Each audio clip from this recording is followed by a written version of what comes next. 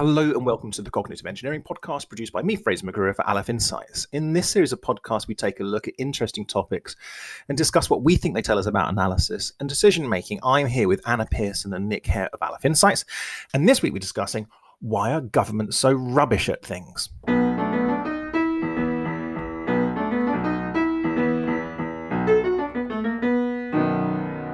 So unusually, I would like to kick this one off because I came up with this topic. And the reason why I did was just recently I've been filling out my tax return and doing that online through the UK website Government Gateway, which I think is meant to be, as it kind of implies, anything you want to do online to do with government, do with stuff, sorting things out, especially taxes, boom, you go to Government Gateway.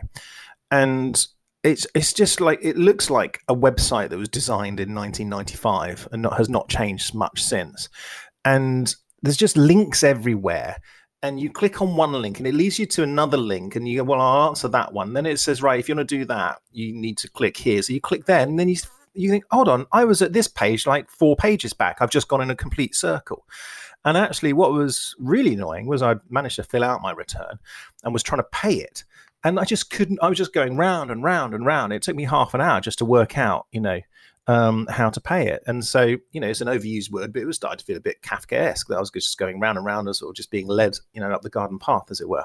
And I was just going, government stuff. It's just awful. It looks awful, this website, and it works awfully as well. And so I was just feeling thoroughly grumpy about this, and just confirmed all those sort of prejudices that people have about how government's being a bit inefficient.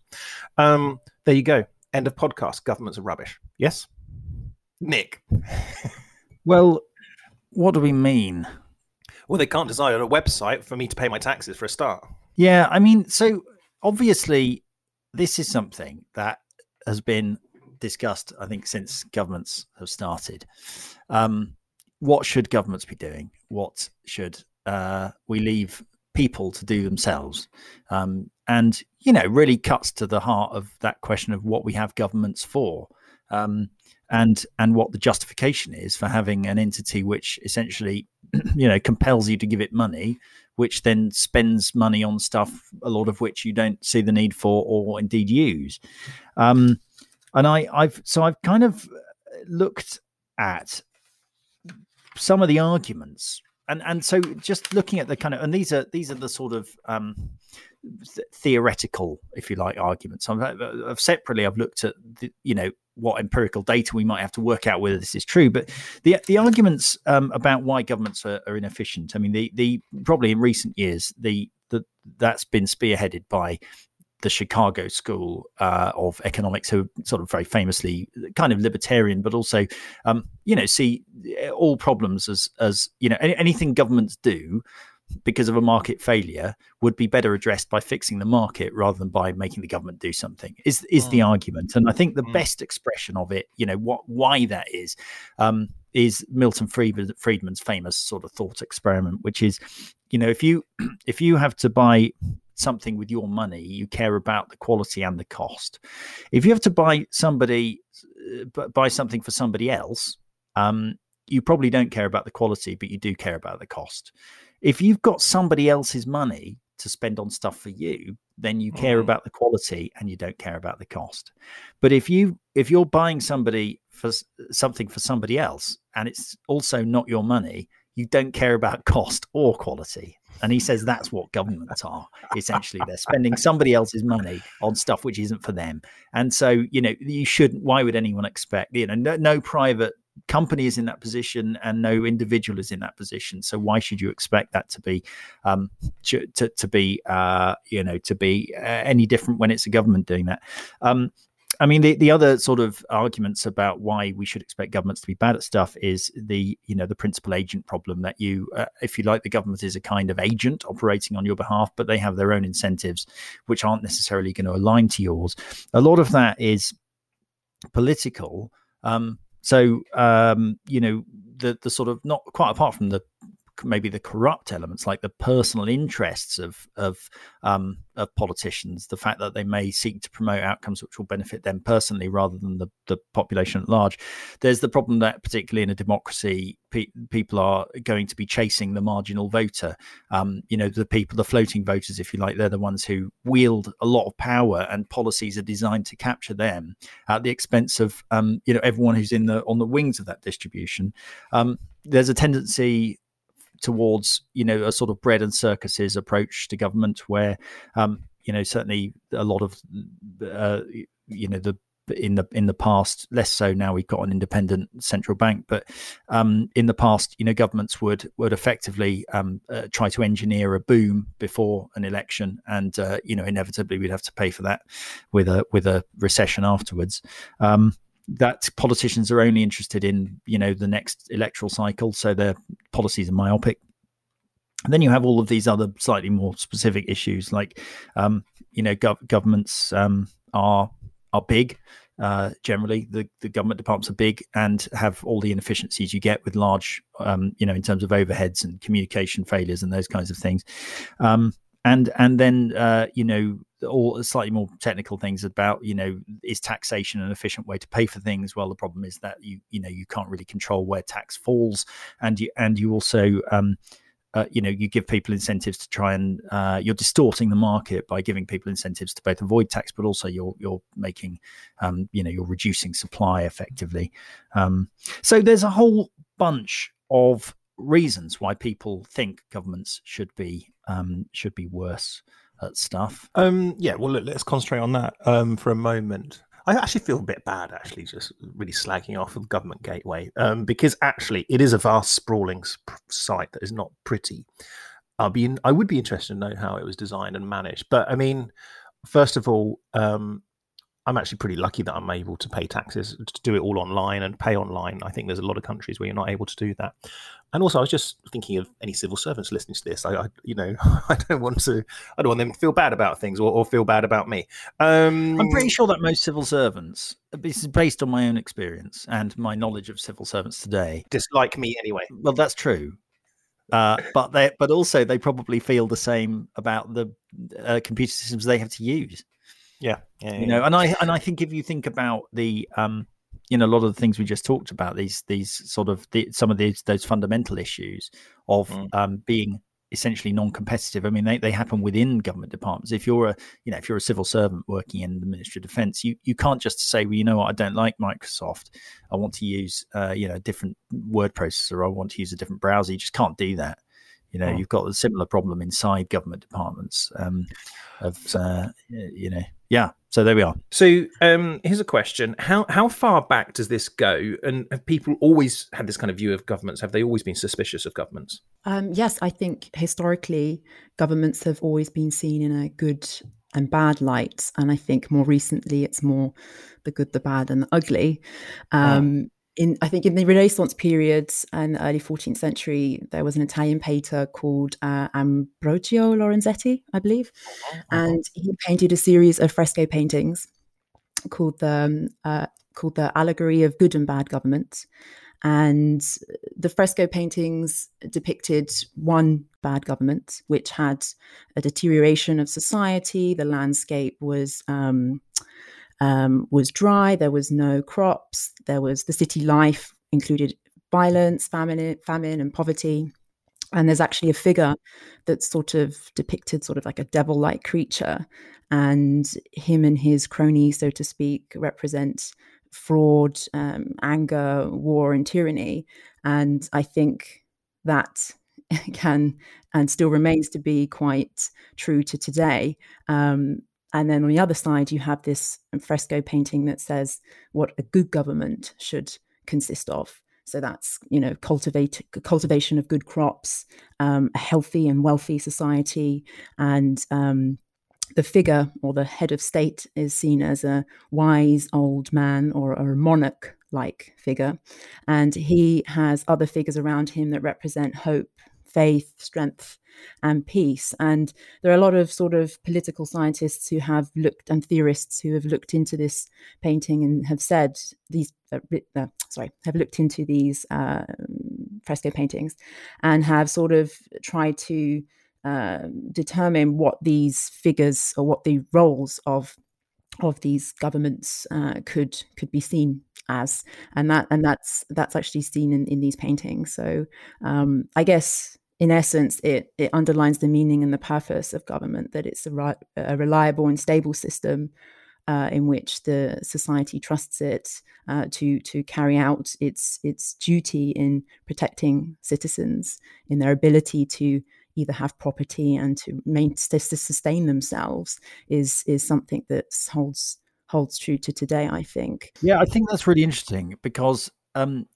certainly in at least at that time, and right up actually until probably 200 years ago or so, we governments were minimal. They were what we would call a minimal government today, and they did exactly what you just described. They kept the peace by through internal security and through the maintenance of armed forces, and they enforced contracts, and that is actually pretty much what the sort of libertarian manifesto for government is, that the government shouldn't be mucking about with welfare payments to people, or with providing healthcare, or trying to regulate the type of foam you're allowed to use in cushions and those kinds of things.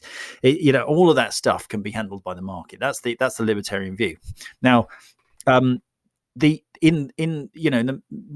late medieval era, really, and probably dating back, you could imagine thousands of years, governments were essentially a king or a king-like figure, or a bunch of oligarchs, and not much else. That the organs of government were pretty small, and it's really only sort of with the rise of the kind of technology that we have to run a bureaucracy, that governments have become big. And now we have a situation now where something like 40p in every pound is spent by the government in the UK. That's enormous by comparison. I mean, you remember when they first brought in income tax during the Napoleonic era? I think it was a few percent or something, and people were outraged by that. We've moved to a situation. Governments are really big now. Governments do a lot, and in a way, there's more things to go wrong. But does that mean interesting? Yeah. Potentially in the past, then, I don't know if this is a simplistic question, does that mean that they were better at what they did in the past? So, for example, if your job is to, I don't know, let's say, as you say, the key thing you said there was enforcing contracts, was government better at it? I don't know if it's a very good question. I think it's just a bit simplistic. But I mean, I think in the example we're talking about, running websites, let's say. Well, no, but let's run with that. Yeah. Take Anna's pictures, right? Yeah. The point is that economic, I mean, if we judge the performance of governments by what's actually happened, economic growth over the last couple of hundred years has been astronomical. It's grown just vastly more as a percentage every year than it had done in the previous, throughout recorded history. So these big governments may look inefficient at stuff, but compared to absolute rulers and these minimalist states of the medieval time, it looks like they're pretty successful at delivering what we actually want, which is security and peace and a kind of level playing field. Anna? Absolutely, I agree with that. And I was just going to say that technology has facilitated that. It's enabled politicians to disseminate their message more openly, the use of social media in being able to connect to particularly younger voters to understand what their policy is about. So yeah, I think it's difficult when you're dealing with big government departments who have a lot more responsibility as well to be able to be transparent about how their department is functioning. But I think with the use of technology, it is in somewhat way helpful, but albeit difficult. Okay. Yeah, I mean, I think, more widely, technology understood as a kind of the ability to do more with the same amount of stuff. I know Steven Pinker in The Better Angels of Our Nature essentially traces all developments, all kind of positive developments, and that's the reduction of death rates, the reduction of violence, increase in sort of societal openness, and all of those trends that have been going on for the last few hundred years, to the ability of the government to essentially enforce a kind of cooperative solution to the prisoner's dilemma, which is that, in a sort of state of nature, people have no incentive really to cooperate with one another. And the fundamental role of the government is to enforce that cooperation. So in other words, I've got no incentive not to drop some litter. And the result is everyone drops litter. Everyone picks the blackberries from the common land and grazes their sheep on it, and as a result, it's ruined. And the whole point of the government is to stop that kind of situation happening by introducing regulations and enforcing, a sort of fair outcome. And his view is that essentially, all of the great progress has been because of government's increasing technological ability to enforce that, to get better at imposing peace.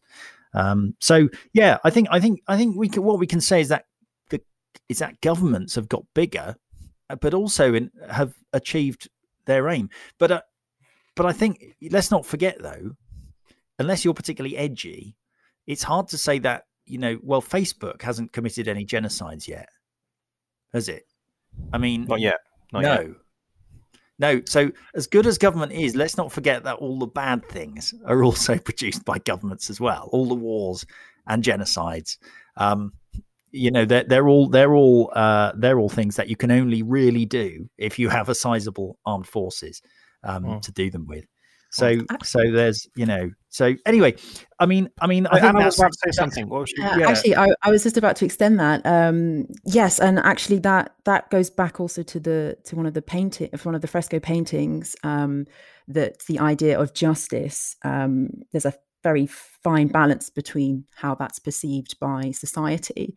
So if there could be a deterioration of trust between government and society if individuals believe that, or groups believe that justice hasn't been served.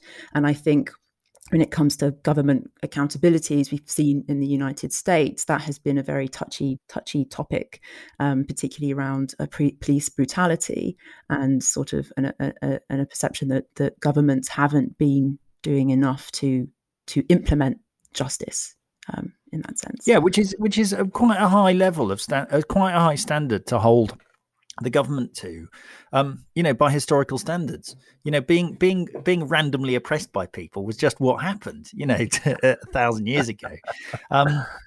So I thought, well, at the moment we're being either very grand and long term or a bit theoretical. So I had a look at can we actually tell if government is better than, let's say, the alternative, which is a kind of libertarian, ecosystem of private companies. So the libertarian solution to security, for example, would be you would hire your own private security firm, and that there would be competing security firms, and you would pick the one that was the best balance of quality and cost, etc. As opposed to the government forcing you to pay for a centralized kind of security force, i.e., the police. So who's better? Private sector or the public sector? And the answer is, it is really hard to tell. And one of the key reasons for that is they really very, very rarely compete in the same market. So what you want is a situation where the government is offering something that's also provided by the private sector. And the government is offering it at cost, so not free like the NHS. Obviously, you're going to take the free option most of the time, and you see which one people go to. Well, that never happens, mainly because the government really only provides goods in the case that there's a market failure of some kind, and so there's something going wrong with the provision of that good in the market. But so there's very few things you can look at. I tried to have a look. I looked at health, for example. We've got a good kind of natural experiment in the UK versus the US. As far as I can tell, the cost to the taxpayer of a heart bypass in the in the UK, is about £8,500. As far as I can tell, the cost to you, if you go and get one, in the US of a heart bypass is £55,000, more or less, right? So that is a huge difference in cost. But of course, heart bypasses are effectively rationed in the UK. So you're not getting the same good because you're going to have to wait, and you'll get more or less what you're given, and you'll go to the hospital that is near you. In the US, you can choose, and that extra money is going towards being able to choose a hospital you like, probably getting really first class treatment, and being and having it done quickly rather than having to wait for it. Isn't it also going to profit somewhere as well, though? That's another element of it, right? Yeah, but the idea is that, in a perfect market, profits should be driven more or less to zero. Now, I'm not saying that's true. That's certainly not going to be true in any given market. But unless you're offering a kind of unique thing, price competition will drive that down. So that if essentially that price should cover the value of what the person is getting. So then there's, I looked at a few other studies. There was a study in 1974 of garbage collectors, which in the US are sometimes state provided and sometimes privately provided, and they found no real difference in the cost functions of private and public. There was a study released by PSIRU which said looked at lots of different studies and concluded there was no real evidence that the government is less efficient than the private sector in the context of public-private partnerships. I think I would conclude by saying I think the jury's out. I think we covered some of the reasons to think that governments would be crap at stuff. I think some of the arguments for why the private sector might not be great at stuff are interesting to look at. Firstly, you've got the big one, I think, for me, which is marketing. Now, you can you pay your taxes? Did you work it out in the end? Yes. So it works.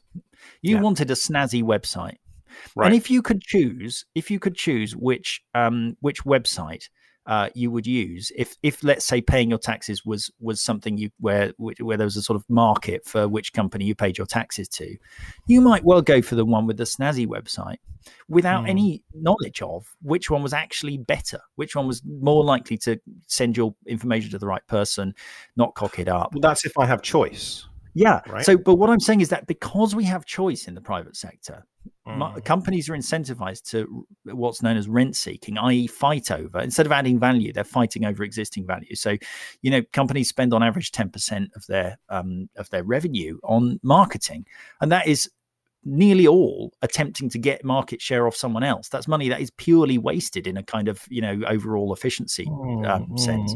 So there's marketing, there's, financing. The cost of finance is obviously higher for the private sector than it is for the government, who can borrow at effectively, zero real interest rates. They can, borrow the lowest interest rate you can get. There are economies of scale as well as inefficiencies of scale which governments can have. Governments can act as monopsonists. In other words, they can be they have a lot of market power. So you said the NHS can drive a hard bargain with pharmaceuticals. The MOD can drive a hard bargain with shipbuilding companies, but individuals can't. And I think the key argument for me, actually, which I think underpins a lot of the market failures that we have, is that governments are able to have a certain level of expertise when procuring and delivering services that consumers just can't have. In terms of what do you need to do to be a good doctor? What makes a good MRI scanner? Now, you going in for an MRI scan are not going to know that, but a government department will have plenty of people who do know what a good MRI scanner looks like, and when they're buying one, will sort of assure on your behalf that it's going to work. So anyway, there are all the reasons why the government might be more efficient. And as I said, I think the answer is we don't really know. Yeah. Look, we need to stop fairly soon. There's a couple of things I need to discuss. But before we do, is there anything you want to weigh in on, Anna? I was going to ask whether you thought if government were to spend more on marketing, making their website functionality and design prettier, would that mean people would perceive the government as more efficient and more better at what it does? better at what it does. I think just based on it looking pretty. Is it down to that? Well, hold on. Okay, I mean, I did mention that I thought the website was ugly, but it's not so much. I mean, to be honest, it's more the functionality of it. It's just not very user friendly, and they need a UX specialist on there. So, I mean, I'm actually interested as to how that website, and it's almost more than a website. It's probably about one of the biggest websites I know, I guess, apart from stuff like Wikipedia and all the other sort of usual suspects. But I mean, do they have in-house people who are UX designers and developers, etc., who do this stuff, or do they farm it out? And if it's the latter, why is it still so difficult to use? And I guess because it just looks like a website that just wants to do everything, and it's meant to be a one-stop shop, but it's still very difficult to use. Anyway, my answer. So I don't know about. Well, I'll give a really speculative answer, which is most of the time governments do, contract out. Certainly today, these days, they may have had an in-house team at the time when it was first rolled out, and now, of course, you have this legacy system, which is very, very hard to change. They aren't allowed to spend public money on things that are unnecessary, so they will have a list of specifications for functionality by and large, and not for snazzy UX and fading things and pop-up menus and all of those nice things that we're used to. You may consider that an essential for your browsing experience, but in terms of, it's public money, right? So do we really want to spend public money on floaty transparent menus? I feel like being demonized here, but but look, I want to move on because actually I'm rather convinced actually, but I feel rather guilty actually slacking off the government. Well, I'm the other way round. I was really hoping to discover that governments really were crap at stuff, but actually I've really come to the conclusion that they're not bad. Well, that's how I feel, right? Exactly, that's how I feel. So I'm persuaded. I feel rather petulant. But look, I do want to finish off with something, which is I've got a question to ask you, which is, I mean, I kicked this off by saying there was something I was unhappy about, that I thought I was getting a poor service from the government, right? What can you think of something, an experience of yours where you feel, oh my God, that's where you perceived it in the moment, that you were really benefiting? This is something that the government or public sector had done really well for you personally, and you were happy about this. Do you think that's a good question? Yeah, let's do it. Okay, so because I've got something, but yeah, who wants to go first, Nick or Anna? It's a bit boring, I'm afraid. No, my answer is boring. It's boring because I'm British, and so I feel like you're going to have the same as me. Go on. I've fallen into the trap of, I've never used private healthcare. I mean, I have dentistry, right, and it's great. My dentist is awesome. He's private, but when I went, I mean, several occasions now, I've had sort of weird infections, and like bits of, I have an infected elbow, which was an infected cornea. For some reason, I'm vulnerable to them. And every time I've gone in, and when you have a serious problem, all of the bureaucracy disappears, and they're just like, look, you go take this to the hospital, take this bit of paper to the hospital, and they'll sort you out. And you get treated straight away. You get your antibiotics, and I'm still here. When you look online, you look at US, when you think you've got cancer because you've got a sore throat, so you look it up online, and Americans, you get loads of people saying, oh, I've got this 4 centimeter growth on my eye. I'm wondering if I should go and see my GP, but I'm worried that it's going to cost me $150 to do that. I really do feel incredibly lucky now. A free marketeer, which I count myself as, would say, well, yes, but you don't know what it would be like. It might be equally great if, that was funded by insurance. But as I said, I mean, I certainly have no complaints. I think it's fair to say that what government produces is low cost, but it's often slow. And that is how I would summarize what you get when you ask the government to do something for you. Yeah. I just think that's quite funny. There's something about you and your elbow, and I just imagine you turning up with the hospital and go, oh, here he comes again, the elbow guy. Anna, anything for you? I think it would just be a consolidation of information online, particularly for British expats. And I have lived abroad in Germany for many years, and I had to use the website, of course, but I had all the information I needed. So I think in that sense, yes, there could be room for improvement on its design, but I think in hindsight, actually, it's a useful resource, and I think it's often underappreciated, particularly by other countries who perhaps don't even have the ability to have a server to host a website. So we're very fortunate. Agreed. And I think, national statistics, it should be something we all forget about. The NHS. National statistics is the best statistics agency in the world, and we should all be really proud of it. They're awesome.